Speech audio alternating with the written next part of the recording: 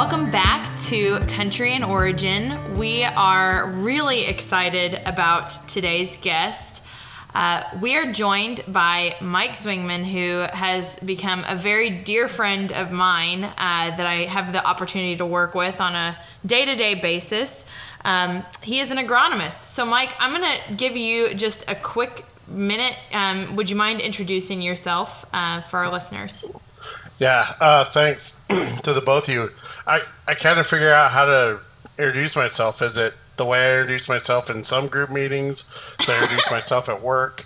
But, I think I'll go with what my Twitter handle says, right? Like, I'm a dad, I'm sober, I'm an agronomist, right? Like, and I just want the world to have more empathy, right? Like, I've been in the agriculture industry my entire life. I live in Lincoln, Nebraska. A city of 265,000 people, and like I straddle that urban-rural line, right? Like I have 1 foot in each world every day. Which fits perfectly with what we talk about a lot on our podcast. And so we've got a lot of questions for you today, Mike, around several different kind of areas. We want to talk about sustainability, what's real, what's hype.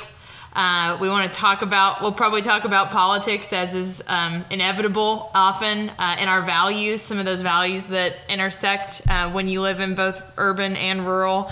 And I just wanted to say the reason that I think I was so drawn to become your friend in the first place, and also why we wanted to have you on the podcast, is because we are huge fans of you and how you show up on social media. And I think also it was the first time I'd ever worked with someone who was an agronomist in a very ultra-conservative, male-dominated industry that is also incredibly outspoken about progressive values and not afraid to call people on their bullshit sometimes. So we're super excited to have you. Yeah, Caroline, you almost sound like you're trying to make this too professional right now. I know, I'm sorry. It's hard because I work with Mike. I know you work with Mike, but you need to turn that work voice off, and I said bullshit. She has never said that in a group larger than her and I in a work interaction in the entire time we've worked together. She has said that almost every day when it's just her and I. So that's definitely. She has said it to me, but she hasn't, like, when we're on a call with other people, like, she is definitely the professional one. I mean, you guys see me on video now. I'm dressed the same way on Saturday as I was on Wednesday. Like, hooded jeans and a hoodie. Like, that's how I roll. We were on a call with a bunch of people the other day, and they're all wearing really nice shirts, and I got my best polo on, and all I could think of is, like, I'm the guy that came to a wedding dressed in cargo shorts and a polo shirt. No, we invited you because you're the agronomist. You do the real work, and yes. That was why you were invited. But I agree with Blaze. Loosen up a little bit. Yeah. Thanks, Mike. I think that Mike and I are going to get along just fine, Caroline. We'll take it from here. I'm going to let you steer this ship. One big question, Mike, is, in your own words, what the hell is an agronomist anyway? Well, I'm going to tell an origin story, right? To kind of lead you there. When I was 9 years old, I was astounded by the agronomist in my hometown, right? Like, he worked for the co-op. This is back when people smoked in elevator offices and fertilizer offices all across the country. But he'd sit at his desk. All these farmers would come in. He'd hold court as, like, kind of being the sage, wise man of the community about all sorts of topics, right? So at 9 years old, I'm like, I want to be an agronomist. Then when I got to be about 17 or 18, Land O'Lakes had a poster for agronomists with this dude with a beard, all muddy, standing with a shovel in the middle of a driveway of a muddy cornfield with the sun going down behind him, his pickup turned half cockways in the driveway covered in mud. And I'm like, not only are they wise, they're cool, right? Like, and I really I didn't have any other discernible skills. So, but I knew about corn and soybeans. So I just went to school, and what I've learned is we are a study of all the sciences: physics, chemistry, biology, entomology, plant pathology, all those things. And we just help the farmers, and Caroline's heard me say this, put a organism inside of a biological system where you have very little control, so you just manage what you can manage. And so we are that wise sage person because we take all the experience of all the farmers we work with to try to make all the farmers we work with better. Did you grow up in Nebraska? Yep, I grew up in a little town in northeast Nebraska called Tilden, where our two claims to fame are we're the birthplace of Hall of Famer Richie Ashburn, who played for the Phillies, and we're also the birthplace of L. Ron Hubbard. Of who? L. Ron Hubbard, the father of Scientology. Oh, okay. I don't recognize the name. The father of Scientology. I could take you to the house he was born in. I had no idea who either of these two individuals were. I had heard, I didn't recognize, and I'd heard the name of Hubbard before, but I couldn't remember, who he was. So Neither of them are as well and widely known as Superman, which is my hometown, home of Superman. Well, which one? Metropolis. We can't all be from places like Metropolis. True. Oh, I thought you meant Superman, one of the characters. I didn't, one of the people who played Superman, not just Metropolis. No, we are the home of all the Supermen. You're not. It'd be cooler if, Christopher, you're from the birthplace of Christopher Reeve. Then exactly. You hush your mouth, Mike. No. Caroline's really proud of the fictional person. The fictional town that she, in Metropolis, it looks just like it does in the comic books. It's a big, it's like Gotham City. Yeah. Mike, before we jumped on this call, you were telling us you had a pretty interesting morning, and I know, you're a very active girl dad. Can you share what you're just coming off of as far as some of your various intriguing hobbies? Join us today. So it's my daughter's my youngest daughter's 12th birthday today, and so we did what she wanted to do. We woke up and we got Casey's Pizza and chocolate milk. Then we went to the gun range where she claims she outshot me today, which is partially true. And she's just as competitive as I am. And then we went to the archery range where I, once again, was getting competitive, got mad at my bow. And so I did the best thing I could think of instead of practice more. I just bought a new bow. Yeah. Very exciting. No, that's back to really quick on the gun range thing. What was she shooting, a rifle or a handgun, or what was the 22 rifle? 22 rifle. That's what y'all were competing against each other with. Yep. Were you also shooting a 22 rifle? Yep. She got to shoot off a rest.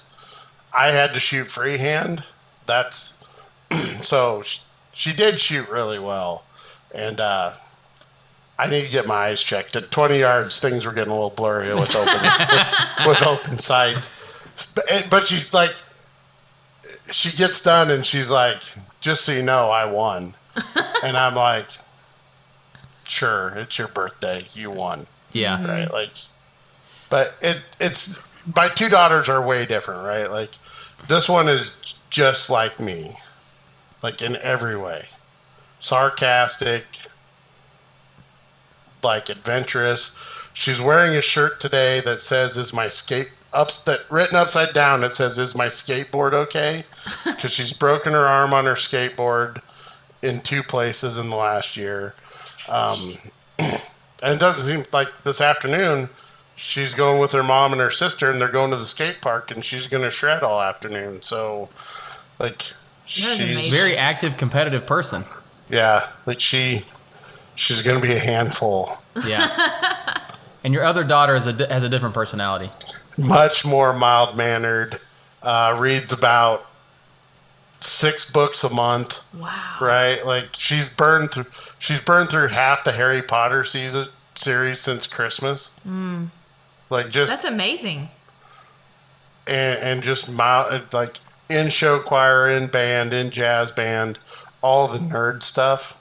Yeah. But she's passionate about it, right? Like last night we had a conversation. She's like, for her show choir, she's like, I don't want to try out for the solo. And I'm like, why? And she goes, well, what if I screwed up? And I'm like, well, the person sitting in the audience who's not in jazz or show choir or doing the solo didn't have the guts to even try. So I'd rather see you try and fail than sit in the stands and not try. You know, and they're great kids.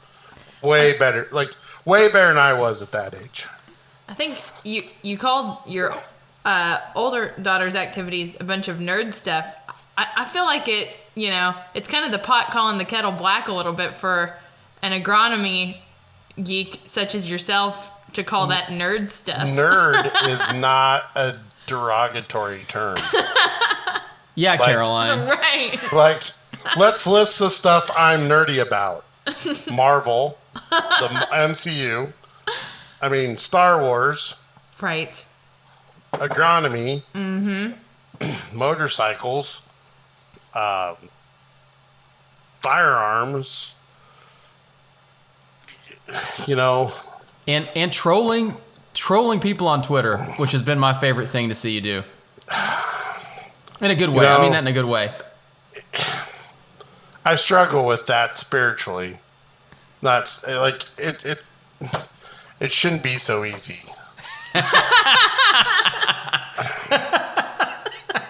But you don't. I like it because you don't. To me, I don't see all of it. I'm not on Twitter as much as probably Caroline, but when I've seen you tweet or reply to people, it's usually not with like any. It's just with fact. It's just a statement. Like one I saw recently, someone made an accusation. They shared a picture, and you were like, "This picture was actually from this event, not this event." It's just like, that's it. There's no.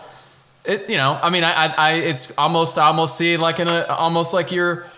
Just like you probably are as an agronomist with a farmer, like you're like, look, it is what it is. Here's the fact. Well, and the problem with, if you look at my interaction on Twitter in the last year, right? Like, people would think, matter of fact, this brought one of the first conversations Caroline and I had, right? Like, people think I'm more liberal than I actually am, right? Like, my friends would describe me. You get the two you've heard about would describe me as the kind of guy that I really don't care as long as you're not bothering me with it. Yeah. Like I'm probably as much libertarian as anything, but what I definitely am is anti-fascist. Yes. Yeah, that's a good thing to be. I think one time Caroline told me you said something I was laughing so hard about, but you were like, if I need to finish the job my grandfather started or something like that, and I was laughing so hard about it. Was back during Black Lives Matter protest, and I think you have made a comment about like, if I have to drive downtown and punch a Nazi in the face, I'll do that and finish the job my grandfather started. I'm paraphrasing. People are misquoting Orwell all the time right now, right? Yeah. If Orwell said everybody should kill one fascist. And then he went to Spain and spent the rest of his life lobbing hand grenades at fascists. Right? And there's a certain amount of commitment to that, right? Yeah, there is. He didn't just say, kill a fascist, and that's the statement. No, he said it, and he went and did it.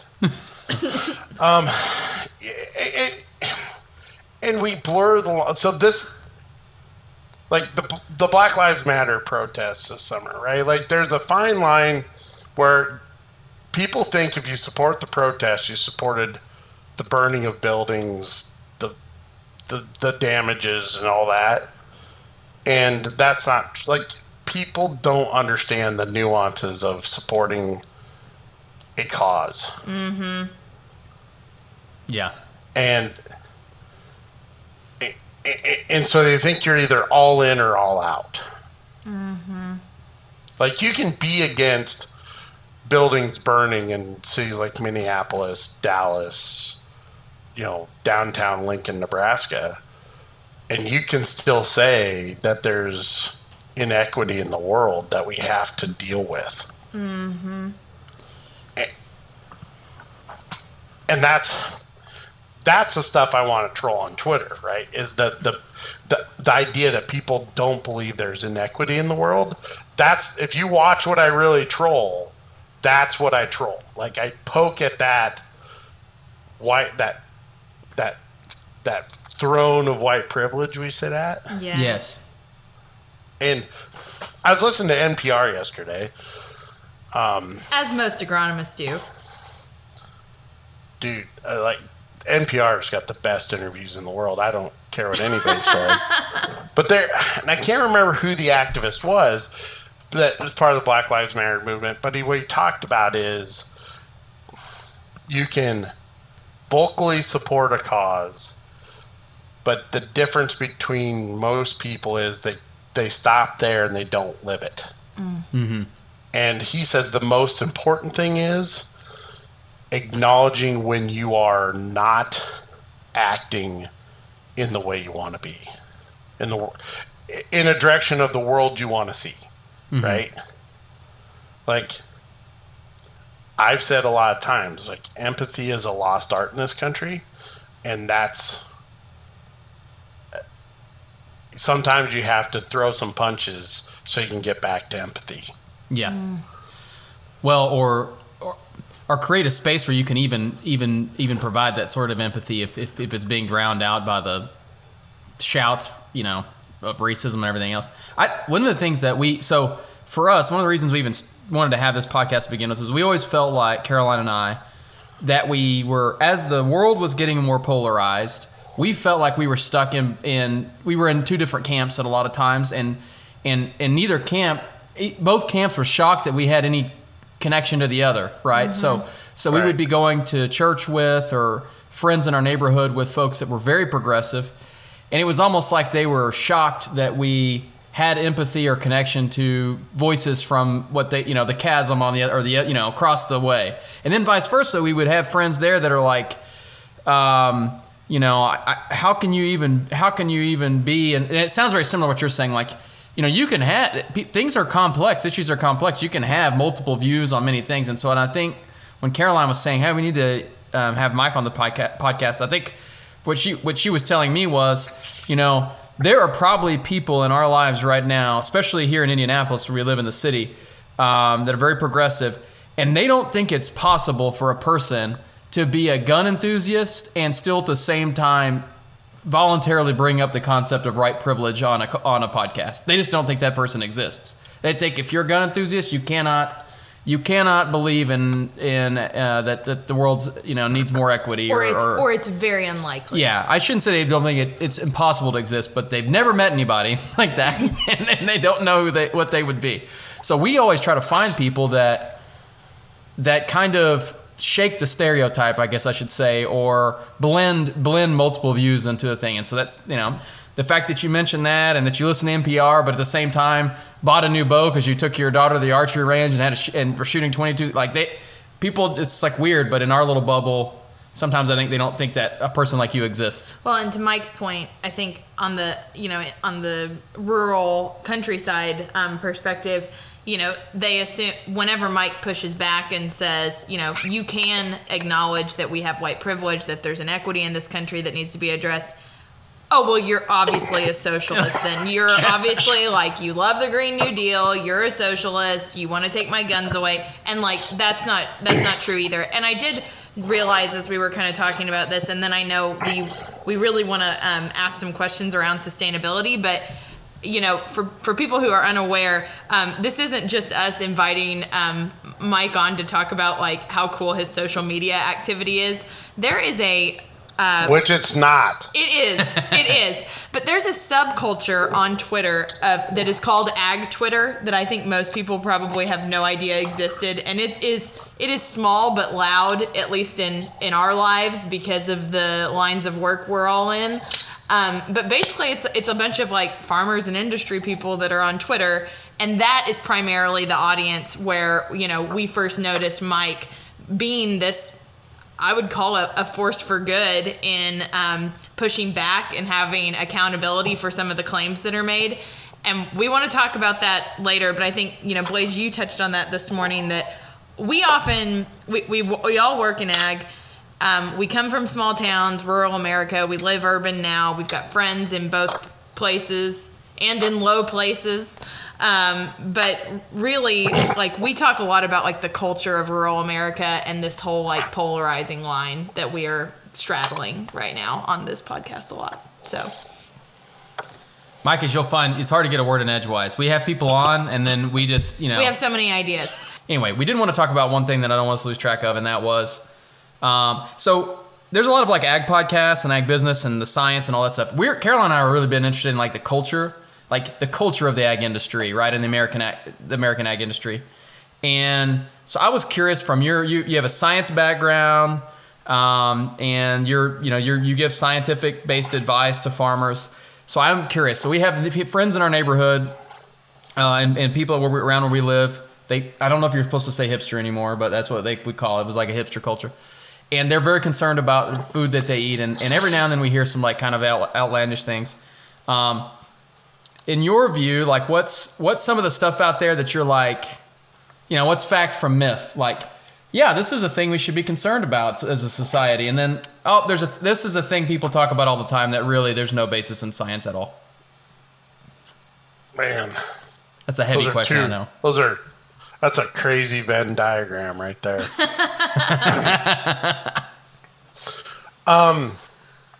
I'll start. I think I'll start with the things that aren't based in science, right? Yeah. The non-GMO project. Let's just get it out there. Mm.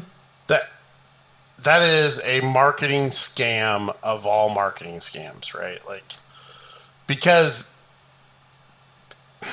they're playing on the fear of people. And here's the thing.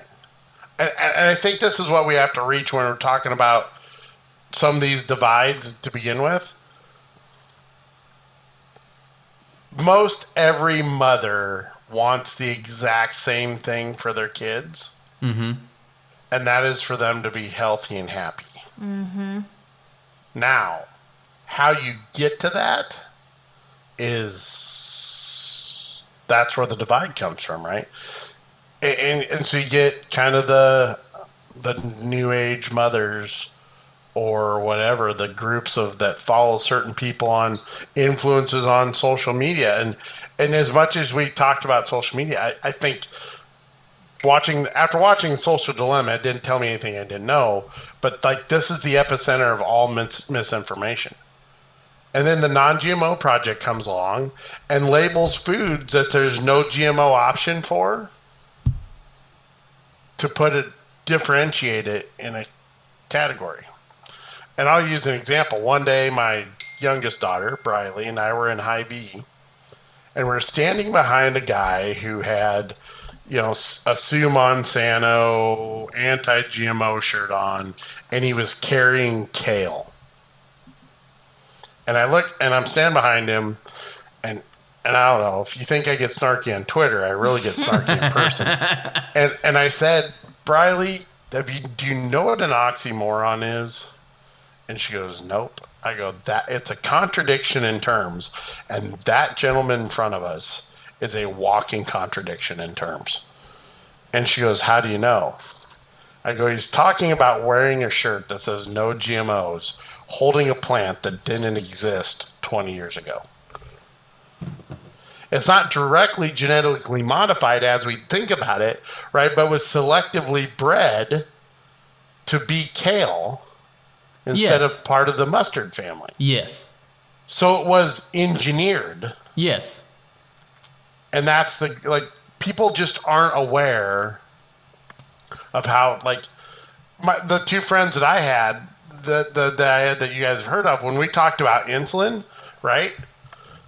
Mm-hmm. Bacteria-driven insulin, right? Bacteria-derived insulin is way more better for us than any insulin we've had before because we can control the genetic copies of it so much better that there's less negative reaction with diabetics in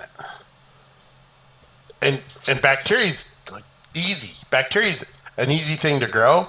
So when you think about it, insulin should be dirt cheap. There was a time where they're talking about making corn that could produce insulin.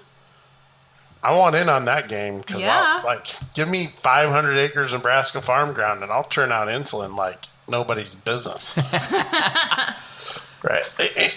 So when we talk about GMOs, we always talk about the downside. We never talk about the upside. Yes. We never talk about vitamin A rice and how like that's helping millions of people in third world countries. Mm-hmm. Or how this is going to get deep here.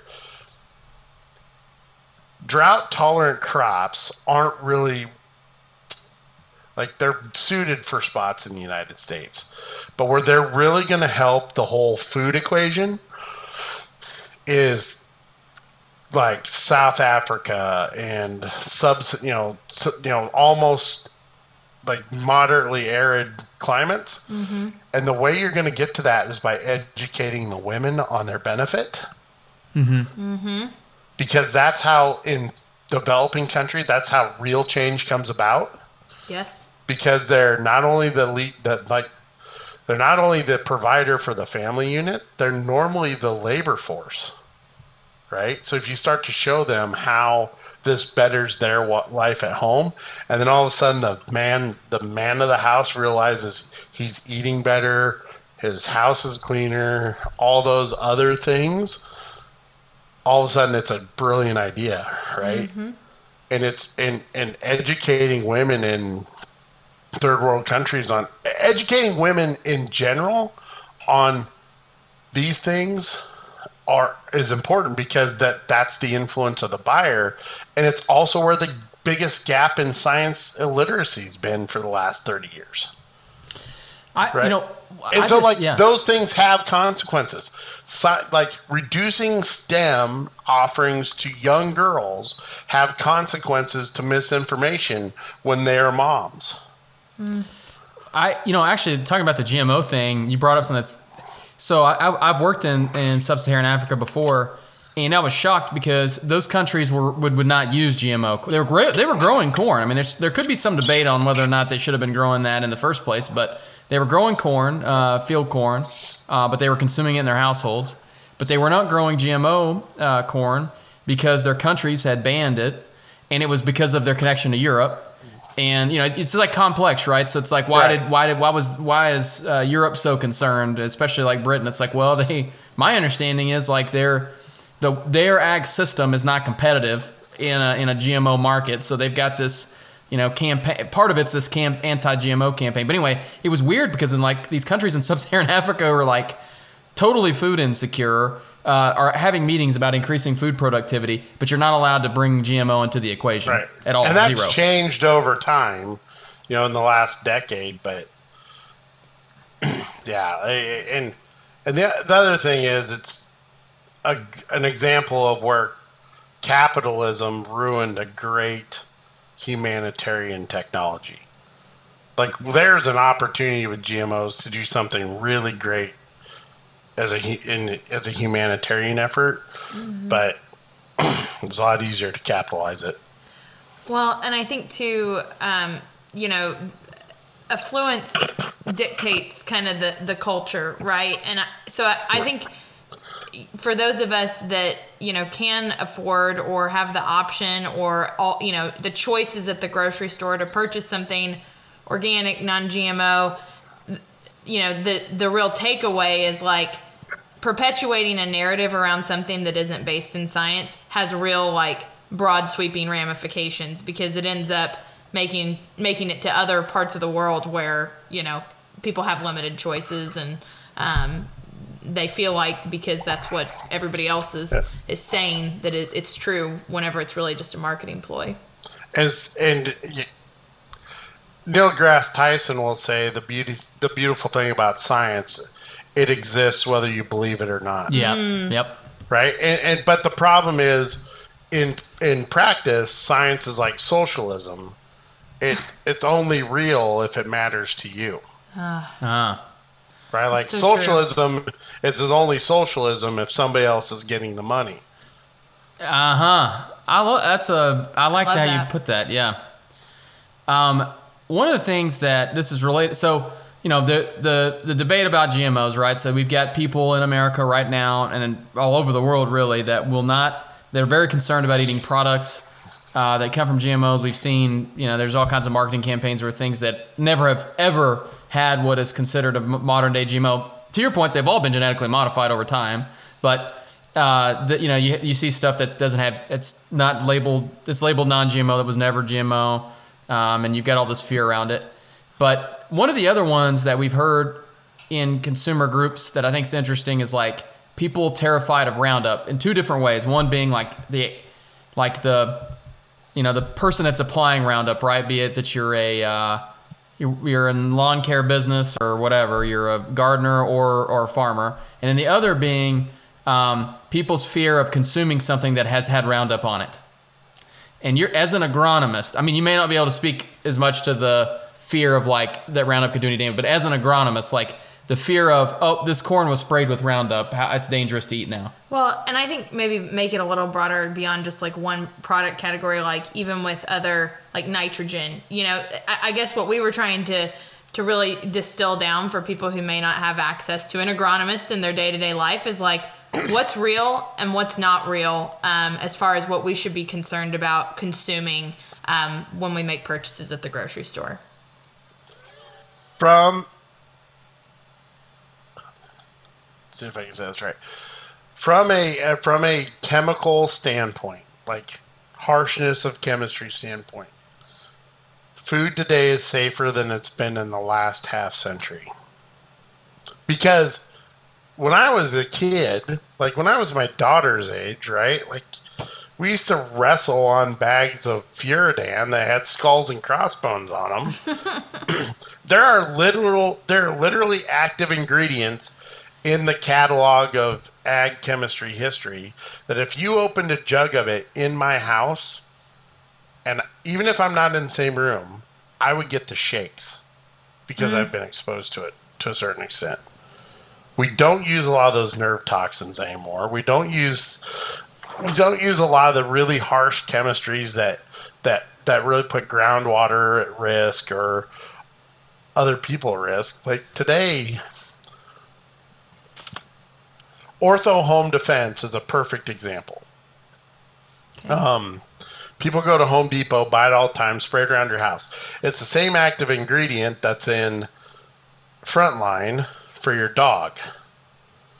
And it's the same active ingredient that is in Baythroid for corn and soybeans. So if it's safe enough to use on your dog, it's safe enough to spray on the baseboard of your house where your kid could lick it, and we use it in crops. Which would actually go through an entire digestive process. Which gets metabolized by a plant and turned into basically carbon. But like that's the kind of chemistries we use today. Like that stuff that's fairly innocuous, right? Like the Roundup thing. I have some definite concerns about glyphosate that in the mid-90s that came from a certain country overseas. Not because of the glyphosate portion, because of all the inert ingredients were probably a bit more risky because of quality control. But those don't exist much in the market anymore either. And those aren't ending up in the food source, right? Like they're not ending up in your tortillas or whatever. So like I have more confidence today than I have ever had. And for another reason is this is the common misconception, and Caroline's heard me say this work at a lot, that we need to not make the assumption that farmers are grossly overdoing anything. Right? They're not over applying any chemical. They're not over applying any fertilizer grossly. Now they might miss the mark by a little bit because of weather, but that's just the chaotic nature of the growing season.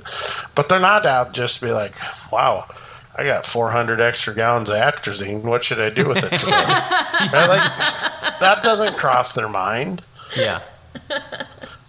And so, like, and this is why sustainability is such a tinderbox topic in agriculture, right? Because if you push too hard on it, you're insulting the grower for telling them they're doing things wrong. It should be all about, you're doing a great job, but how do we do better, right? Because we have some real problems.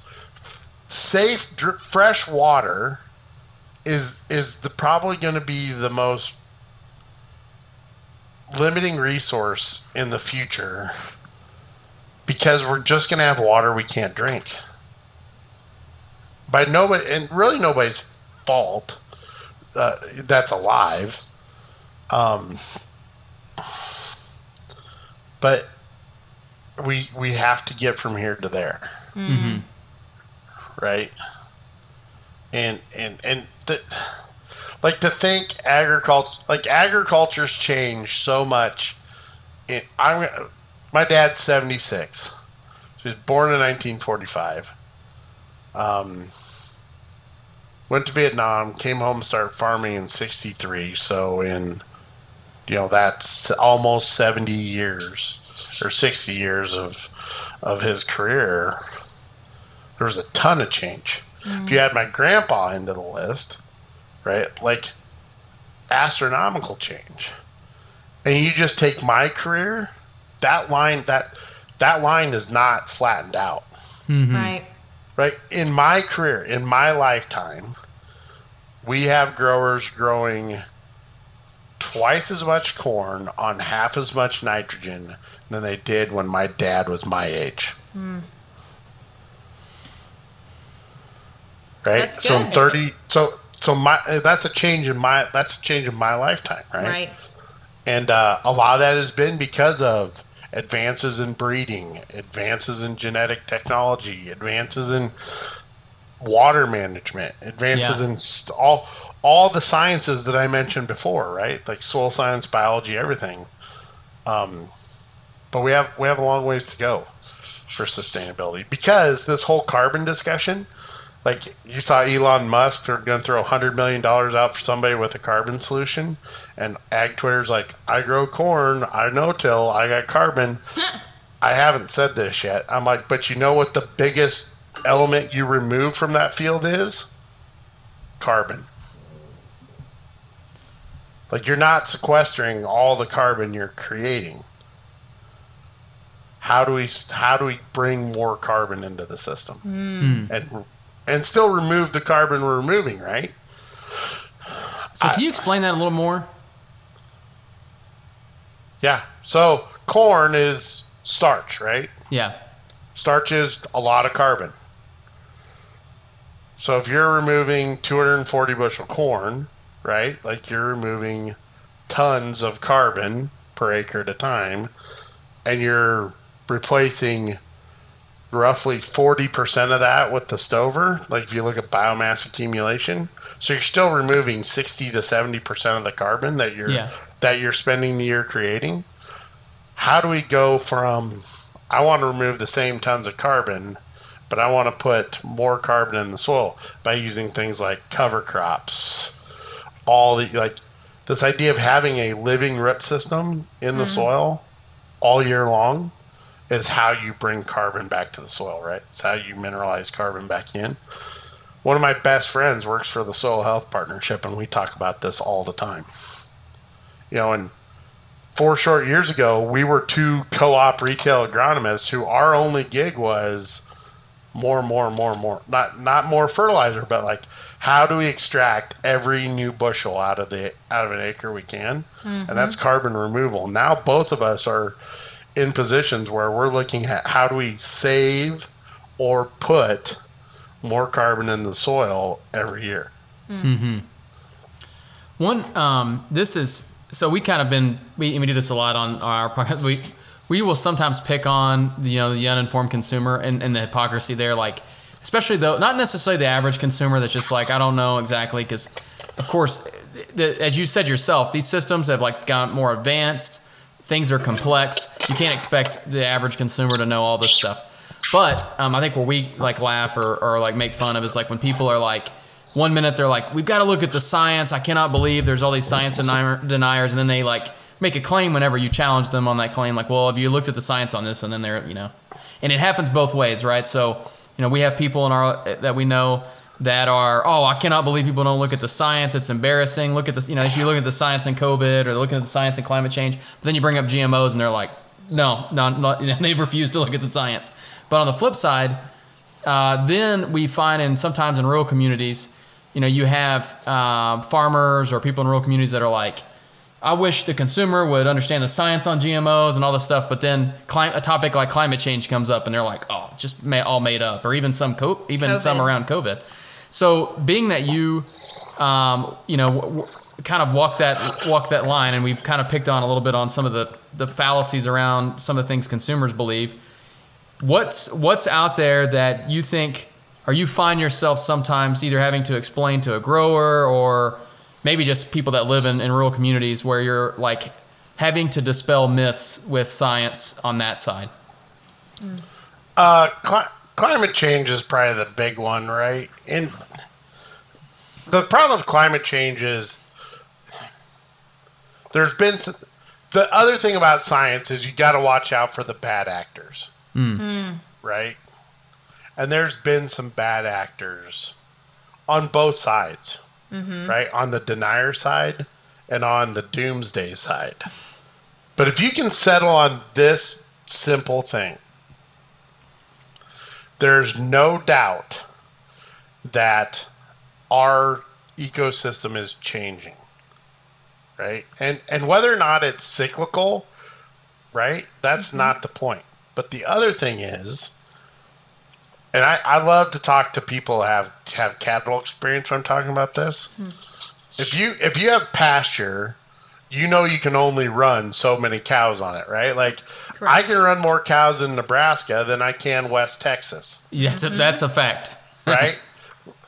Like, and the reason for that is there's only so much carrying capacity. Yep.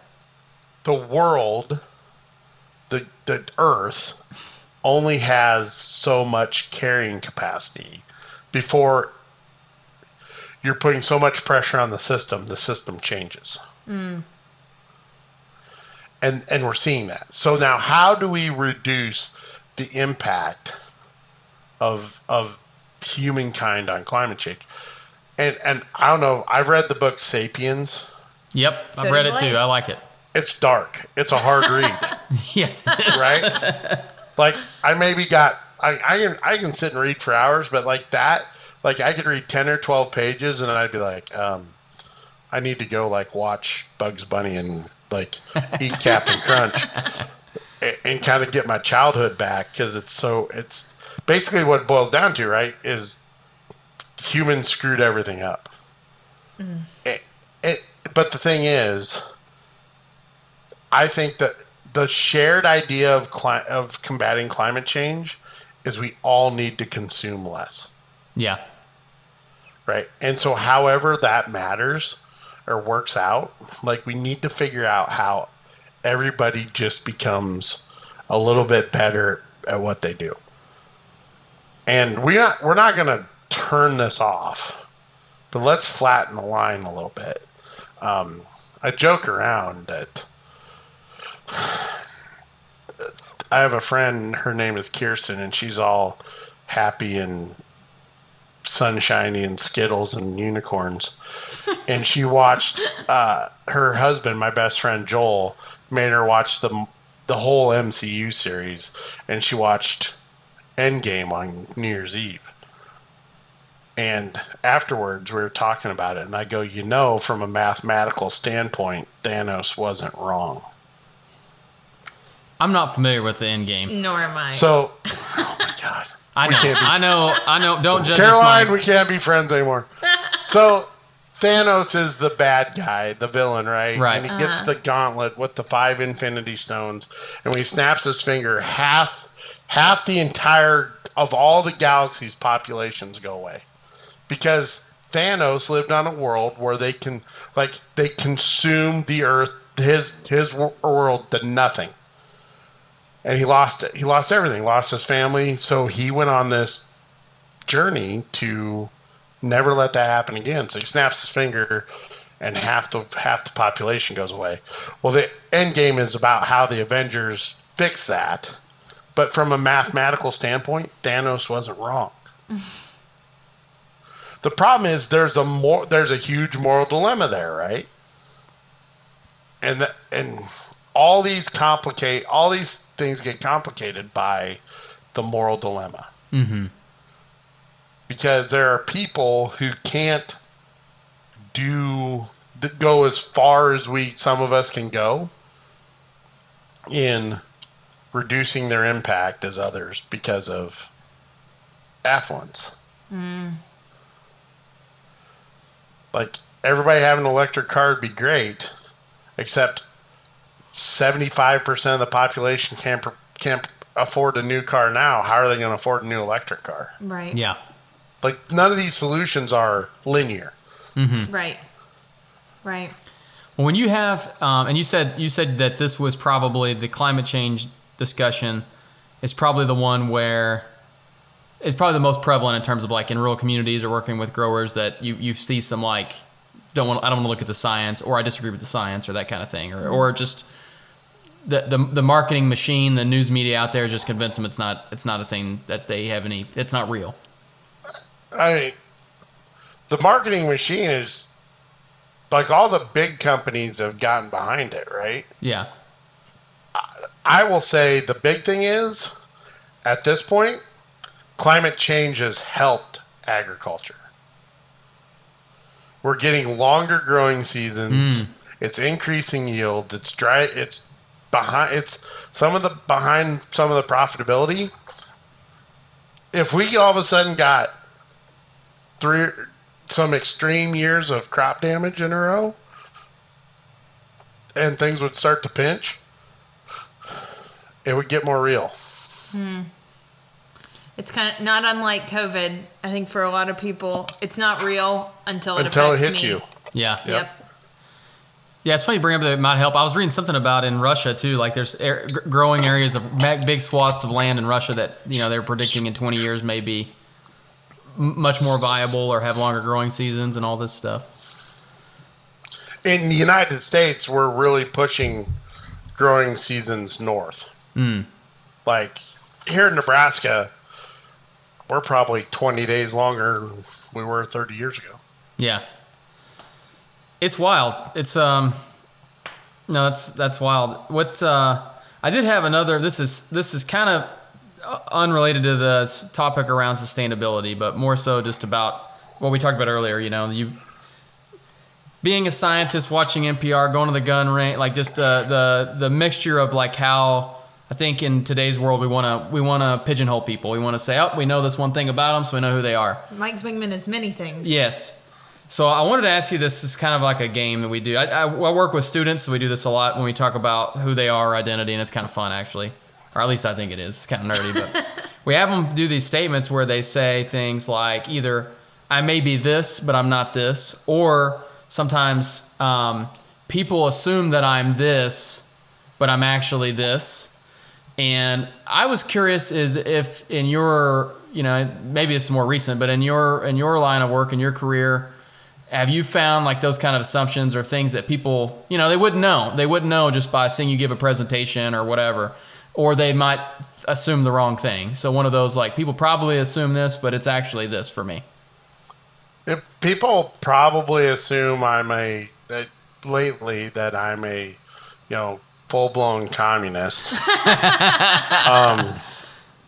or socialist, when really I'm a fiscally conservative person who is socially progressive, right? Like, I want everybody to have the same opportunity at happiness and misery that I have, right? Like, it's like equal. Like, we have too many people where we think they should just have misery. Yeah. Yeah, that's true. Yeah, or that it's like a zero-sum game. Like, that I can't be happy unless they're miserable. And you're taking like, if I give you this, you're taking something from me. But how do we pay for it? The crazy is, some of these things we don't have to pay for. We just have to start treating people better. Yeah, that is true. This is a political, but I thought it was super interesting that we were watching the inauguration, and in some part of the night, Joe Biden had to swear in his White House staff, which I didn't even know. I didn't ever watch that before, so I don't know. I didn't even know they did that, but they had them all on, and maybe it's because of the virtual world we live in, but they had all of his White House staff on Zoom, and they filmed him. They recorded him swearing them in, like on, whatever we were watching, CNN or whatever.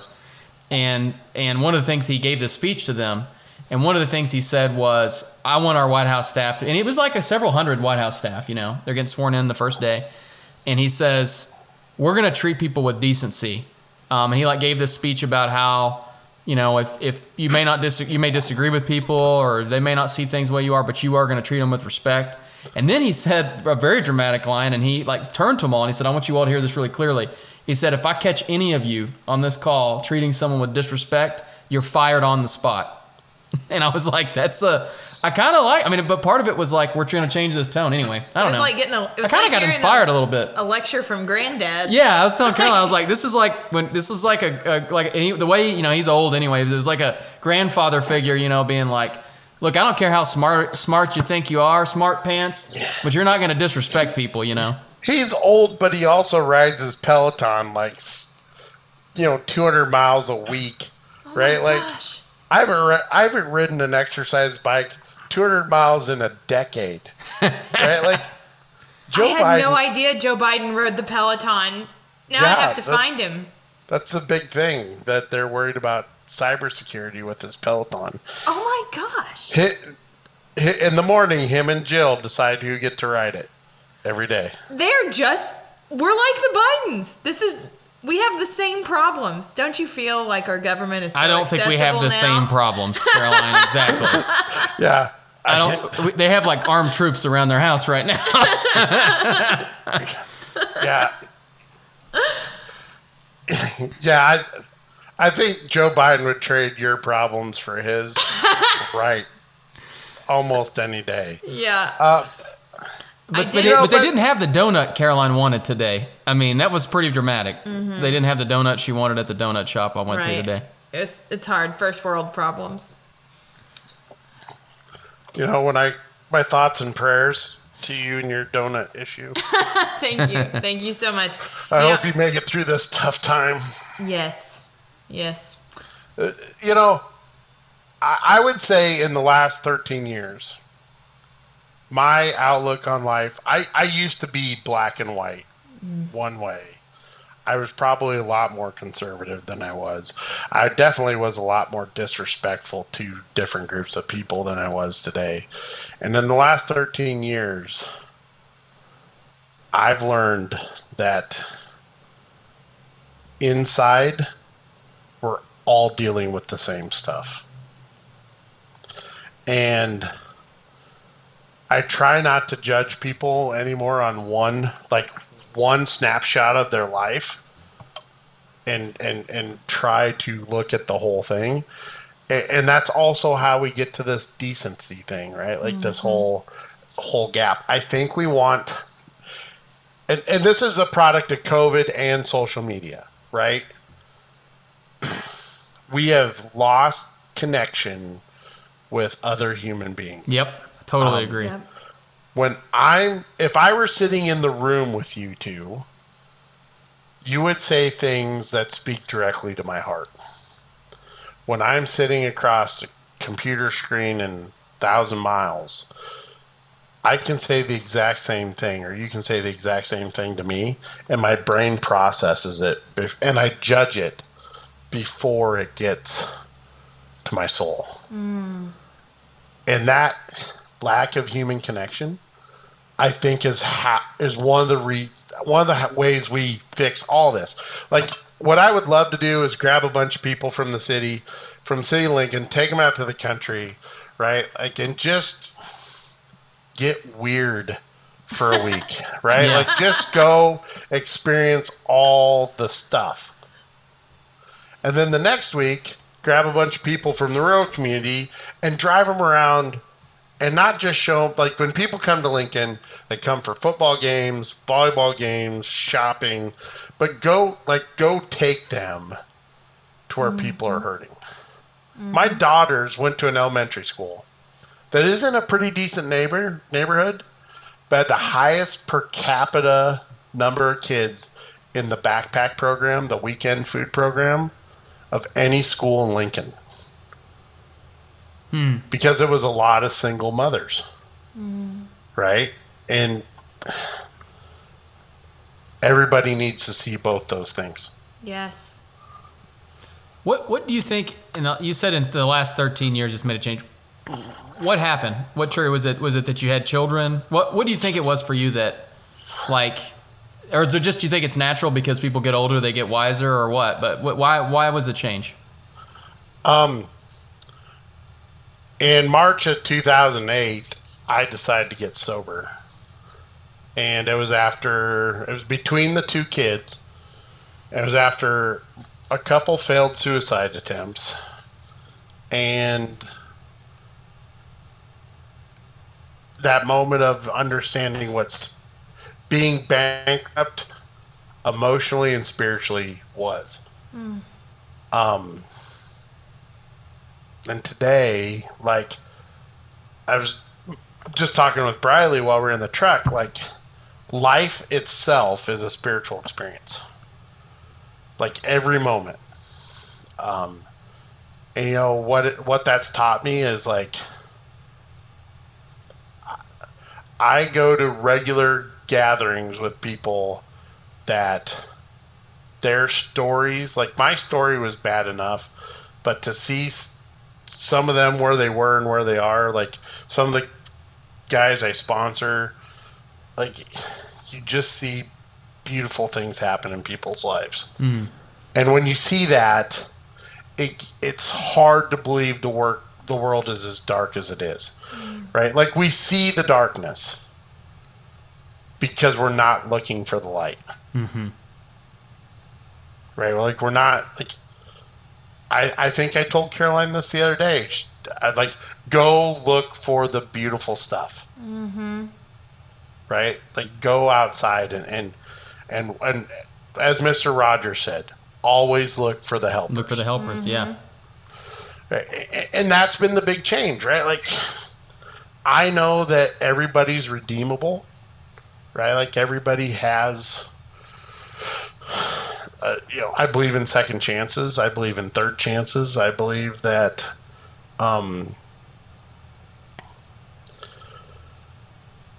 everything can change. You know, my dad's had a stroke. Caroline knows this, but my dad's had a stroke this summer, and my parents both dealt with COVID. My dad's been in the hospital. He's home. Been home for 10 days now, but the gifts I've been given because I've changed that outlook on life, I wouldn't trade for anything. Like, when my dad had a stroke, my mom asked, "Why are you so calm?" And I said, well, whatever happens, we're all going to be okay. And I know the last 12 years of my life with my dad has been the best 12 I've had. Yeah. And I think that's I don't want anybody to go through the pain I went through to get there, right? But I think applying those principles of tolerance, love, and understanding to everybody. And it's why I said trolling on social media is a spiritual dilemma for me. Because when I'm doing that, I'm not practicing that tolerance, love, and understanding, right? Like, I'm not trying to get to why you feel that way. Yeah. I'm just taking a shot at the fact that you feel that way. And that's, like, I have to watch that, right? Like, I have to, because I went off Twitter for almost a month because I was like before the running up to the elections, I was in a dark place. I was no longer trolling. I was actively hunting for opportunities to take shots at people. Yeah.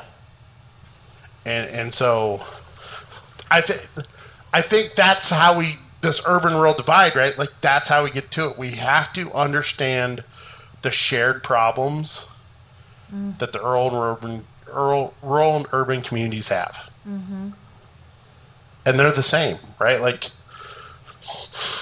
education's getting tougher in rural schools. It's tough in urban schools, right? Yep. Like all these things are now parallel problems, are shared problems. Put all the other stuff aside and let's solve some of those shared problems that are easy and get some momentum and some inertia working into the big stuff. Yeah. I think you're right. And I mean, in so many of the shared problems, like that's what's sad about that's what we've got to overcome, I think, in the state of our country and as citizens, is we're letting a handful of things divide us when overwhelming majority of us probably agree on most things. Like you said earlier, every mother really just wants to give their kids a good life and wants to see them be healthy and thrive. And there are disagreements on maybe, how that should be done. But for the most part, they probably agree on 98% of stuff. Not to be totally one-sided about it. That's what dads want too. Right. Yes. Yeah. But yeah,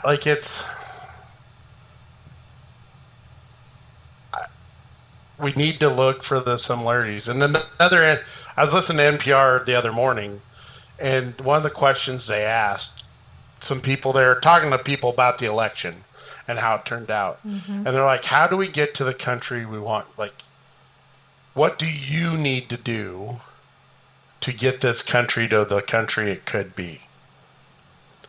And that personal responsibility. What is my role in all this? Mm-hmm. What should I do? Yeah. And I can't change things in Washington, D.C., right? As much as I tweet at our senator and call him spineless and stuff like that, I have no influence on him until I vote, right? Mm-hmm. But what I can influence is when I'm with my 12-year-old daughter and we see injustice, that we talk about it. Yes. Yep. And that's the change that has to happen. Is we can no longer be afraid to have reasonable conversations about tough topics. Yes. Caroline lectures me on that. I have a fear of conflict, and Caroline has no fear. Mike knows I struggle. Caroline thrives on conflict. She has conflict in the morning. I'm so afraid of conflict. It's not even funny. Yeah, Caroline, she has it with her coffee. You know what I mean? She gets up and it energizes her. She's like, oh, there's a fight. I need to go find my way into that one. Yeah. I mean, I'm with her. I'm a brawler, right? I like to get in and stir it up. But yeah. But it doesn't have to be conflict either. No. Yeah. Or at least it doesn't have to be bad conflict for sure. It does. It just has to be and you don't have to walk away with agreement. You just have to walk away with understanding. Yeah. If our goal was just to try to understand why people think the way they do instead of try to change their mind, make ourselves feel better by telling them they're wrong, you're right. I think there'd be so many things would. Well, and I mean, we've talked about some myths around science, and a lot of that was because, like you said, there were some bad actors. There were people that their motive was not trying to understand what the confusion was or understand what was where clarity could be provided. It was, I've got my jersey on, you got your jersey on. Let's see who wins this thing. Yep. Well, I know we want to be conscious of your time. We were gonna reserve some time to have a big debate about Garth Brooks. I can make that real quick. Yeah, Well, obviously we all loved seeing him as I don't know if you've had a chance to watch it yet, Mike, but the inauguration. It was stirring. Stirring, yes. And Garth was great. And Caroline shared this video that was hilarious, but it was like, somebody, it was like a funny one, but it was like every mom in Nashville. Yeah, every mom in Nashville. And it was like this lady running around. It was a fake video, but it was like, did y'all see Garth? Have you oh seen my Garth? gosh. You know, think like, Asking people at Chick-fil-A drive-thru. Have you seen Garth? So I think Garth is a phenomenal entertainer. yes. And he definitely changed the trajectory of country music. I struggle with what he brought after him. Florida Georgia Line.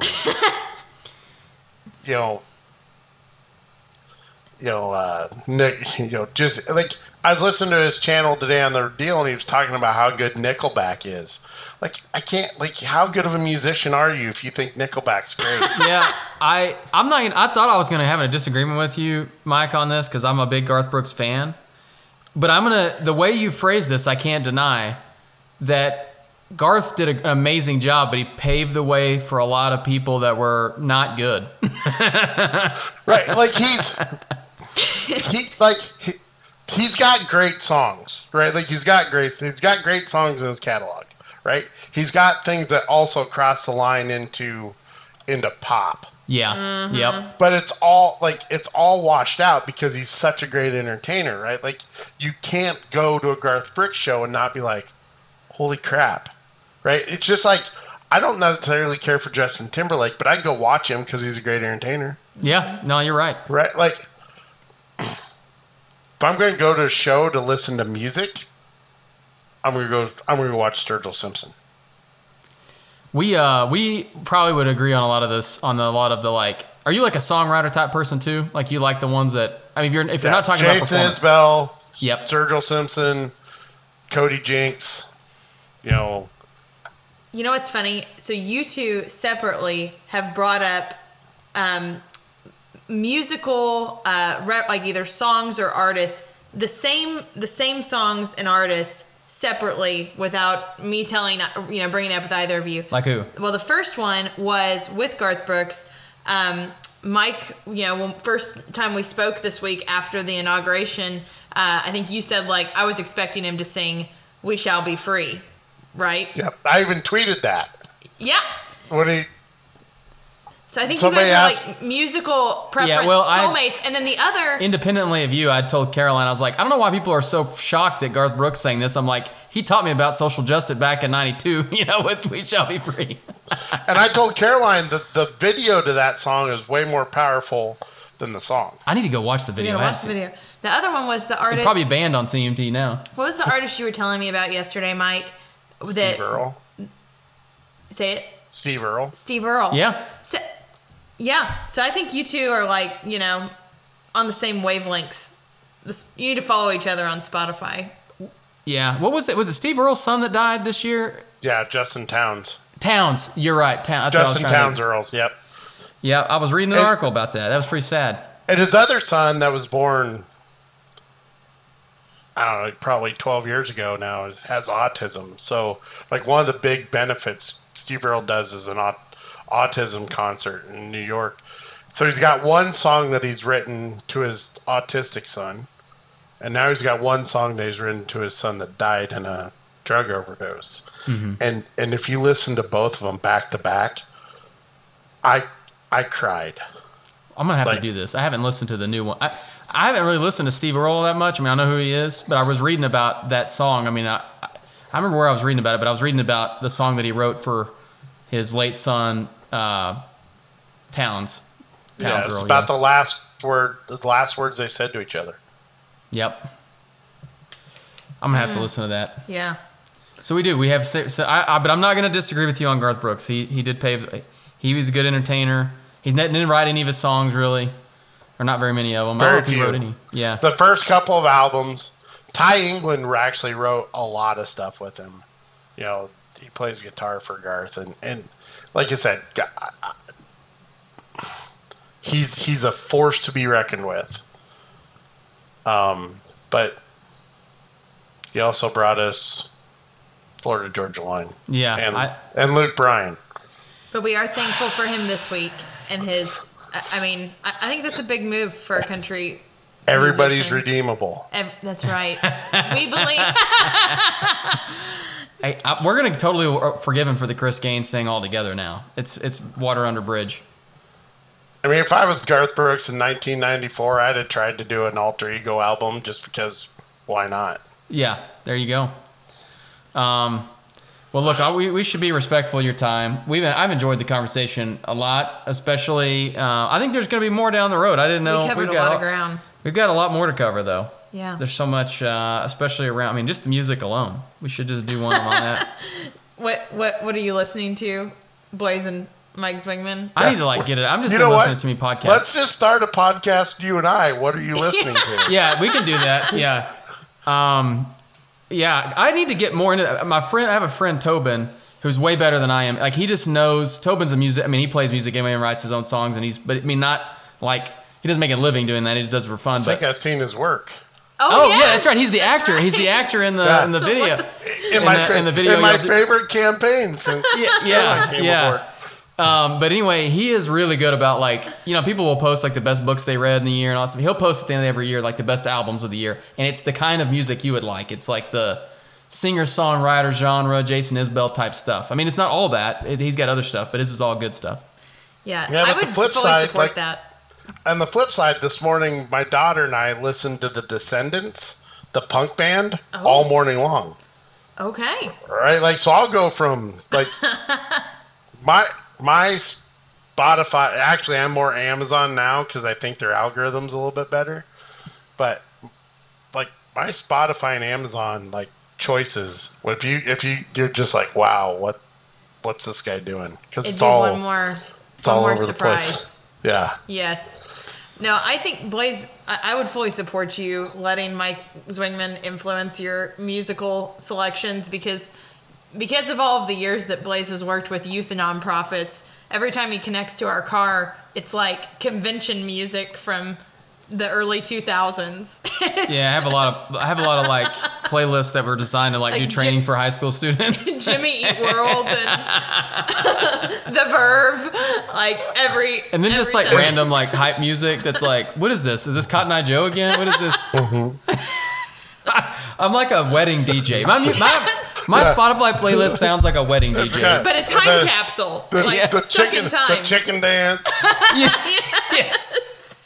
But nothing before 2010, or nothing after 2010, I should say. Nothing after 2010, because that's when I stopped doing that. Tell me somewhere in that FFA hype music is John Denver's Country Boy. Oh, yeah. I don't know if it's on any of the Spotify, but it's still played. It is still... In fact, I think there may be I don't know if there's a special dance to that one or not, but there are a lot of them. Does it? And my other question is Born in the USA something that's played at FFA events? No, not really. It got replaced with something similar. Lee Greenwood. There's two of them. One is a Bon Jovi song that took over for a long time. We Weren't Born to Follow.